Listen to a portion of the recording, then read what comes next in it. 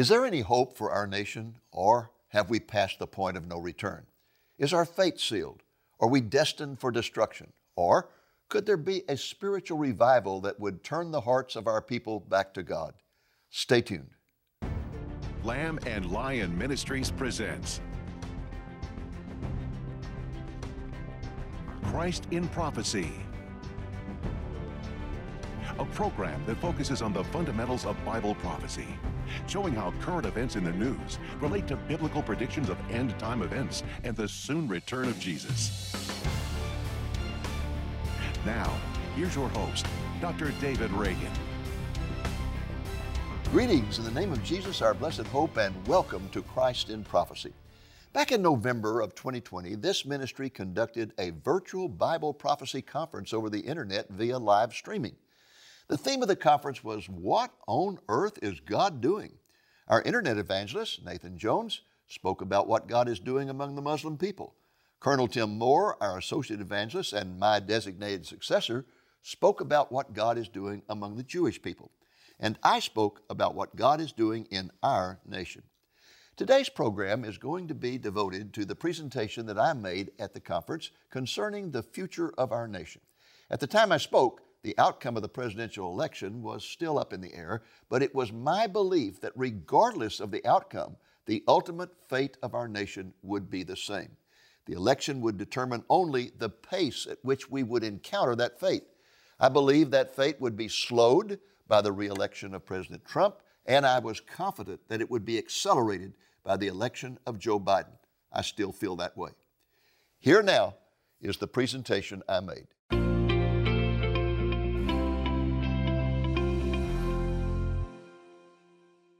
Greetings in the name of Jesus, our blessed hope, and welcome to our virtual conference. We appreciate every one of you who have tuned in today.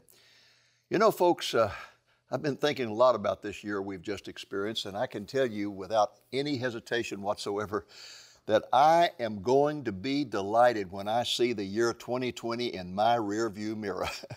I was thinking about the year 1992 in Britain. I don't know if you remember that or not, but when that year ended, Queen Elizabeth II spoke to Parliament, and she said, "This has been annus horribilis," which is Latin for horrible year, because during that year there had been the collapse of 3 royal weddings, 100 rooms in Windsor Castle had burned, and one of the princesses, Ferguson, had gotten into a horrible scandal. Well, this year certainly compares to that. If you think about the fact that we've had a terrible pandemic that is still raging, we've had an 8,000-point drop in the stock market. We had businesses collapsing all over the nation. We had the largest level of unemployment since the Great Depression. We had looting and rioting in the streets and the stress of the election that continues to this day. What a year it has been. And one of the ways in which people have always dealt with terrible situations like this throughout history has been with humor. And this year there has been a lot of humor regarding the year 2020, and not only just secular humor, but also religious humor. For example, take this church sign.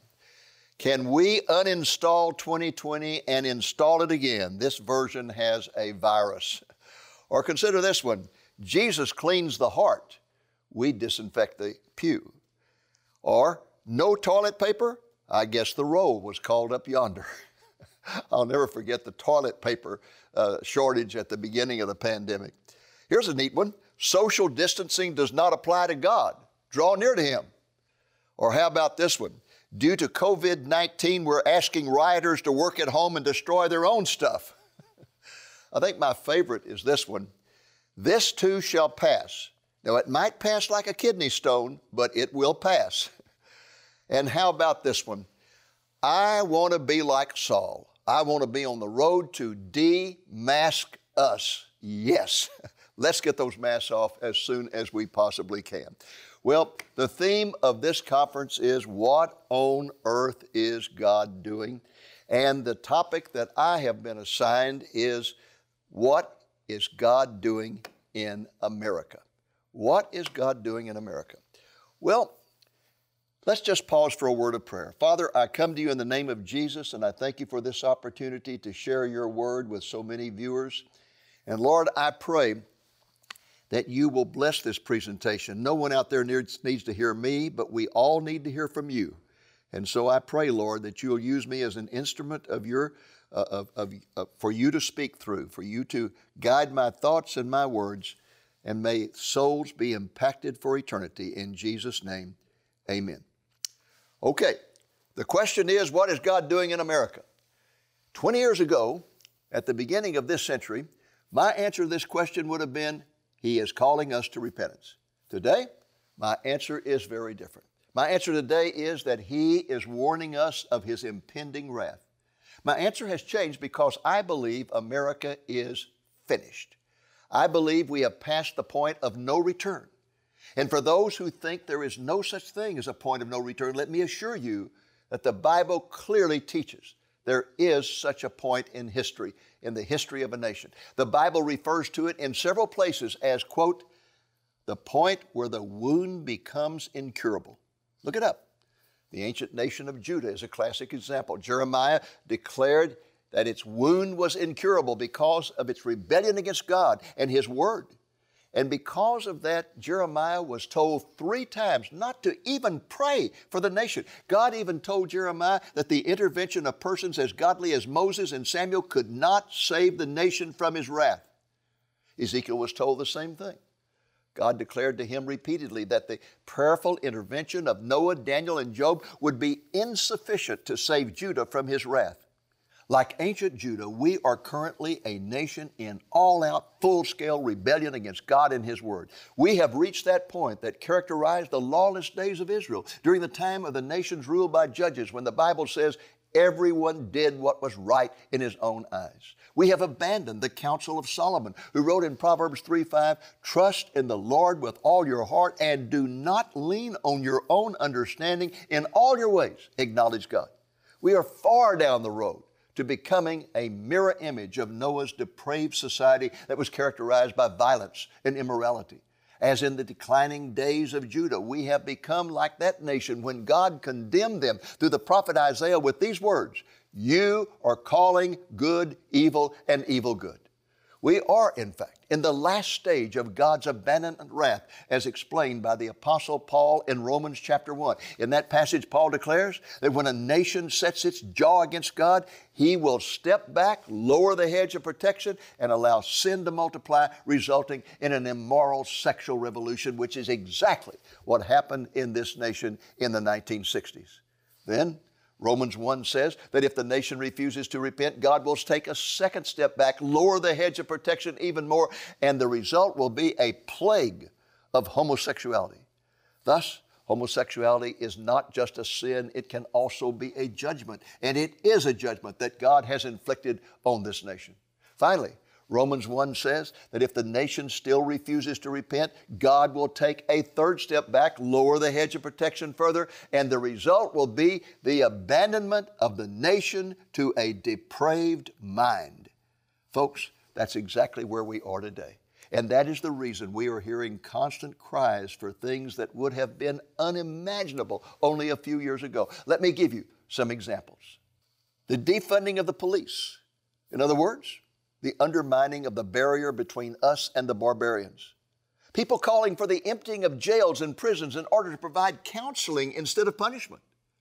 The payment of slavery reparations to blacks. In other words, payments to people who have never been a slave from people who have never owned a slave. The payment of reparations to homosexuals for having outlawed homosexuality in the past and for having prevented homosexuals from marrying. Legalizing prostitution and even pedophilia to consenting children. Legalizing all hard drugs, as the state of Oregon has just done. Legalizing euthanasia and infanticide. Promoting drag queen story hours for children at our public libraries. Mandating public school curricula that teaches from the kindergarten level that various forms of sexual perversion are normal. Legalizing punishment for hate speech, which would include criticism of sexual perversion and abortion, or even declaring Jesus to be the only way to heaven. confinement of all vestiges of religious expression to houses of worship, taxation of churches and ministries, forcing churches and ministries to hire people who disagree with their creedal statements, confiscation of firearms, defunding of the military. Yes, folks, there are people actually making this demand. Removal of chaplains from the military, packing the Supreme Court to assure a liberal majority, a constitutional amendment to abolish the Electoral College, the abandonment of nationalism in favor of a one world order, the mandatory abandonment of fossil fuels, the dumping of any support for Israel, the revision of American history to disparage our Christian heritage and to present us as the world's greatest evil, replacing the Star-Spangled Banner as our national anthem with John Lennon's song Imagine, which celebrates atheism and socialism. The list goes on, and every time I think it could not get any worse, it gets even worse. And what is the church in America doing in response? It has gotten in bed with the world, endorsing homosexuality and same-sex marriage and ordaining both homosexuals and transgenders. Christian spokesmen all across our nation endorsing horrors like abortion and euthanasia. Christian leaders, even some calling themselves evangelicals, arguing there are many roads to God and Jesus, therefore, is only one of many ways to heaven. Christian spokesmen condemning foreign mission work on the grounds that it constitutes, quote unquote, cultural imperialism. Christian pastors building their sermons around modern psychology rather than the Word of God. Christian teachers and preachers openly mocking the Bible as outdated, culturally compromised, and full of myth, legend, and superstition. The church today in America is 1,000 miles wide and 1 inch deep.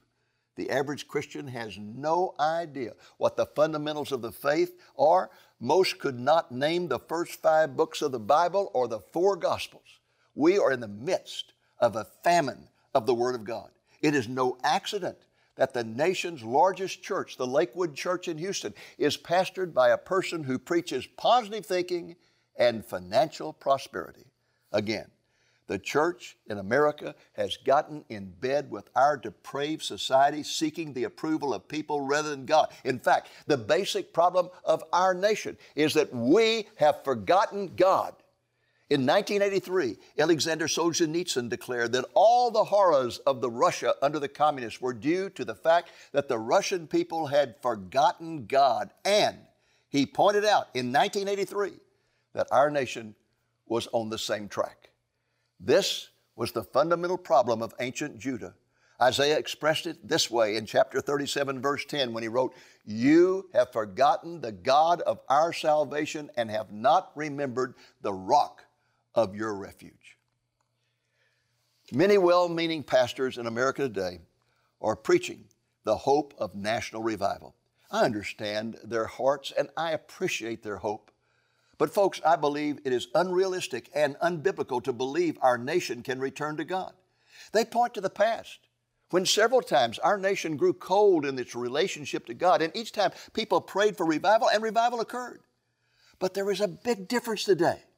Our nation has not grown cold in its relationship to God. On the contrary, our nation is in outright, full-scale rebellion against God and His Word. We are collectively shaking our fist at God and mocking Him. To put it very bluntly, we as a nation are not giving God the cold shoulder, we are giving Him the finger. Another reason I cannot believe in a national revival is because I believe we are now in the end times, on the very threshold of the Great Tribulation. And nowhere in the Bible, nowhere, is there any prophecy about some sort of great end-time revival. It just doesn't exist. Instead, the Bible states over and over and over again that in the end time society will become as immoral and violent, and the church will be filled with apostasy and will be preaching doctrines of demons. In 2016, God granted this nation a window of grace with the election of Donald Trump. Despite his background, his very worldly background, and his highly offensive personality, he stood for Judeo-Christian principles in his legislation, regulations, and court appointments. He slowed our nation's descent into the pit of hell. But as our recent national election has just demonstrated, that descent cannot be stopped. It can only be slowed. Evidence of that can be seen in the following facts. First, despite being the most ungodly president in American history, Barack Obama left office with a 60% approval rating. His designated successor, Hillary Clinton, received 3 million more votes than Trump. Third, the millennials, the future of our nation, supported a socialist in the primaries and then voted for Hillary in the general election. And this year they did the same thing by giving their support to Bernie Sanders and then to Biden. And worst of all, polls are showing that only 9% of Americans can now be classified as Bible-believing. And even worse, those same polls are showing that only 17% of professing Christians can be classified as Bible-believing. Our churches are full of professing Christians who have never been born again. They are actually cultural Christians who are going to church as a cultural habit. And when the rapture occurs, they will still be here going to church, hearing apostate sermons by deceived pastors who will also be left behind. Even many Bible-believing Christians refuse to face the harsh reality of our nation's future. They seem to think God is sitting on His throne wrapped in an American flag with no intention whatsoever of pouring out His wrath on our God-rejecting nation. They are like the people in Jeremiah's time who responded to his calls for repentance and his warning of God's impending wrath by chanting, "The temple, the temple, the temple, the temple." What they meant by this chant was that they did not believe God would ever allow the temple to be destroyed where His Shekinah glory resided. And likewise, many Christians today believe God would never, never allow this nation to be destroyed. Well, folks, we need to remember a biblical principle that says, to those to whom much is given, much is expected. Our nation has been blessed more than any other nation in history except ancient Judah, and yet despite our incredible blessings, we have turned our backs on God and we are begging for His wrath, just like the people of Judah, and God destroyed their nation. Why would He deal it with us any differently? I went to the Soviet Union in 1991, shortly after the collapse of the communist government. What I found astonished me. All the stores in Moscow were empty. There was no food, there was no clothing, there was nothing. Overnight, the nation with the largest number of nuclear weapons in the world had been reduced to a third world status. Tens of thousands of Russians were in the streets with card tables stacked with items to trade because the nation had been reduced to a barter economy, and so people were trading clothing for food and food for clothing. And as I surveyed this incredible scene, the Lord spoke to my heart and He said, "David, go back to America and tell our people what you have seen. Tell them how I destroyed a nation overnight and warn them that the same fate awaits America. But even worse, because of the blessings I have given your nation, tell them that to those to whom much is given, much is expected." Well, folks, when I returned, I began to preach that message, and people let me know in no uncertain terms that they did not want to hear what they labeled as a negative message. In the year 2000, I published a book titled Living for Christ in the End Times, and the subtitle I gave it was Coping with Anarchy and Apostasy. That was the year 2000. The publisher refused to use that subtitle. I was told that it was too extreme, too radical. Instead, the publisher gave the book a subtitle that meant nothing at all. When we republished the book in 2015, a revised edition, we took it away from the publisher and we published it ourselves. And I gave it the subtitle that frankly expressed what our society was going to be like, a society caught up in anarchy and apostasy. Can anyone deny those realities today, just 5 years later? Our nation was based on Judeo-Christian principles. Our constitutional system of representative government was designed with the assumption that there would always be a Judeo-Christian consensus. Our founding fathers stated clearly that if that consensus ever ceased to exist, our Constitution would not be able to stand. Well, my friends, we have arrived. The Judeo-Christian consensus that made this nation great is gone, and our days are numbered. A few years ago, This point was made very powerfully in a brief video produced by a Harvard University Business School professor named Clayton Christensen, who, I am sorry to say, died of leukemia in January of this year, 2020. Let's hear what he had to say. Some time ago, I had a conversation with a Marxist economist from China.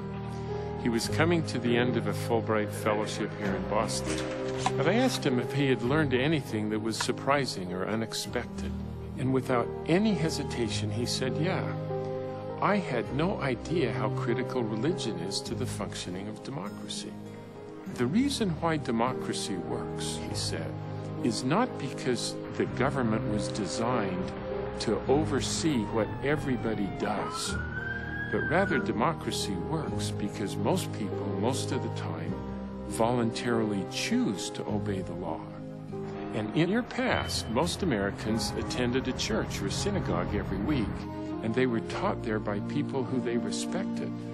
My friend went on to say that Americans followed these rules because they had come to believe that they weren't just accountable to society, they were accountable to God. My Chinese friend heightened a vague but nagging concern I've harbored inside that as religion loses its influence over the lives of Americans, what will happen to our democracy? Where are the institutions that are going to teach the next generation of Americans that they too need to voluntarily choose to obey the laws? Because if you take away religion, you can't hire enough police. Pay close attention to that last sentence in that video when he said, if you take away religion, you can't hire enough police. In conclusion, folks, is there any hope for our nation? I don't think so. I believe our fate is sealed. Is there any hope for individual Americans? Absolutely. But that hope cannot be found in a political party or a political leader. It can only be found in Jesus. Because I know Jesus is my Lord and Savior, I can view the future with very strong hope, and that's because I know that God is in control. Psalm 2 says that while all the political leaders of this world are shaking their fists at God and telling Him they will do as they please, God is sitting on His throne in heaven laughing. Yes, laughing. He's not laughing because He does not care. No, He is laughing because He has it all under control. For our Creator has the wisdom and the power to orchestrate all the evil of man and Satan to the ultimate triumph of Jesus.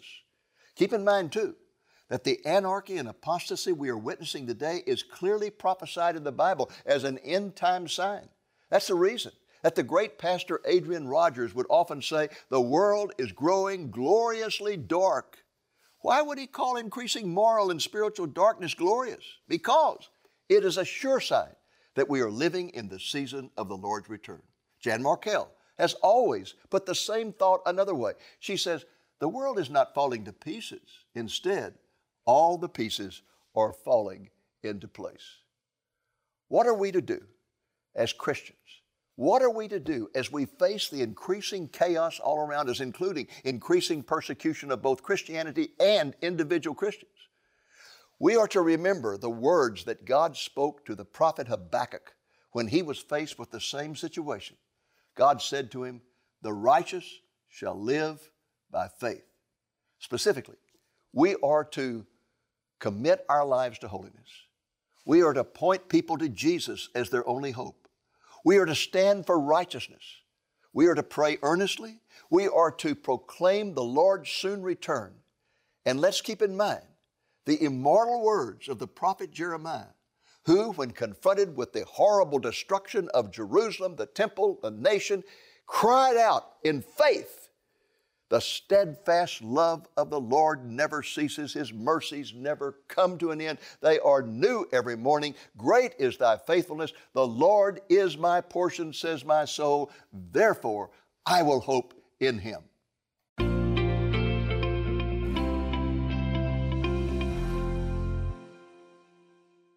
The number one question that we have received since the presidential election is this one. Genesis 12 promises that God will bless those who bless Israel, and He will curse those who curse Israel. No president in our history has been more pro-Israel than President Trump. Why then did he lose? It's a good question, and I'm sure that there are a variety of reasons. But let me just share two with you. The first that I would point to is President Trump's monumental ego. Before the election, I warned repeatedly that although President Trump's policies were in accordance with Judeo-Christian principles and should be applauded and supported, his constant bragging about his wealth, his wisdom, and his greatness constituted a danger to himself and the nation because God hates pride. Consider the following scriptures. Proverbs 16:5. Everyone who is proud in heart is an abomination to the Lord. Isaiah 2:12. For the Lord of hosts will have a day of reckoning against everyone who is proud and lofty and against everyone who is lifted up that he may be abased. Jeremiah 9:23. Thus says the Lord, let not a wise man boast of his wisdom, and let not the mighty man boast of his might, and let not a rich man boast of his riches. Proverbs 16:18. Pride goes before destruction. Proverbs 26:12. Do you see a man wise in his own eyes? There is more hope for a fool than for him. Folks, these are awesome and somber warnings. Again, God hates pride. We cannot expect him to bless the prideful person. A second reason for Trump's loss is that one of the remedial judgments God will place on a rebellious nation like ours is to give the nation the kind of leader its people deserve. And folks, Joe Biden is the type of ungodly leader that we deserve. Our nation worships money and is wallowing in hedonism. Our focus is on the dollar and sex, and God is turning us over to a leader who will destroy our economy and do everything in his power to promote the sexual perversion movement. We as Christians are facing increasing persecution. The church is trying to avoid it by getting in bed with the world. True Christians will have to face it and stand for righteousness, and that means we will have to lean on the Lord as never before. Well, that's our program for the day. I hope it has been a sobering one for you, and I hope, the Lord willing, that you will be back with us again next week. Until then, this is Dave Reagan speaking for Lamb and Lion Ministries, saying, look up, be watchful, for our redemption is drawing near. Dr. Reagan's book, Living for Christ in the End Times, subtitled Coping with Anarchy and Apostasy, was originally published in the year 2000. The second edition is available, and it brings the book up to date regarding the rapid decay of our society and the increasing apostasy in the church. He presents many ways to respond to and cope with both the collapse of society and spiritual deception. Some of the chapters are the collapse of society, the apostasy in the church, standing on the Word of God, believing in the power of God, relying on the Holy Spirit, practicing tough faith, ordering your priorities, keeping an eternal perspective, and much more. This very relevant book can be yours for a donation of $20 or more, including the cost of shipping. Just call the number you see on the screen Monday through Friday between 8 a.m. and 5 p.m. Central Time, or place your order through our website at lamblion.com.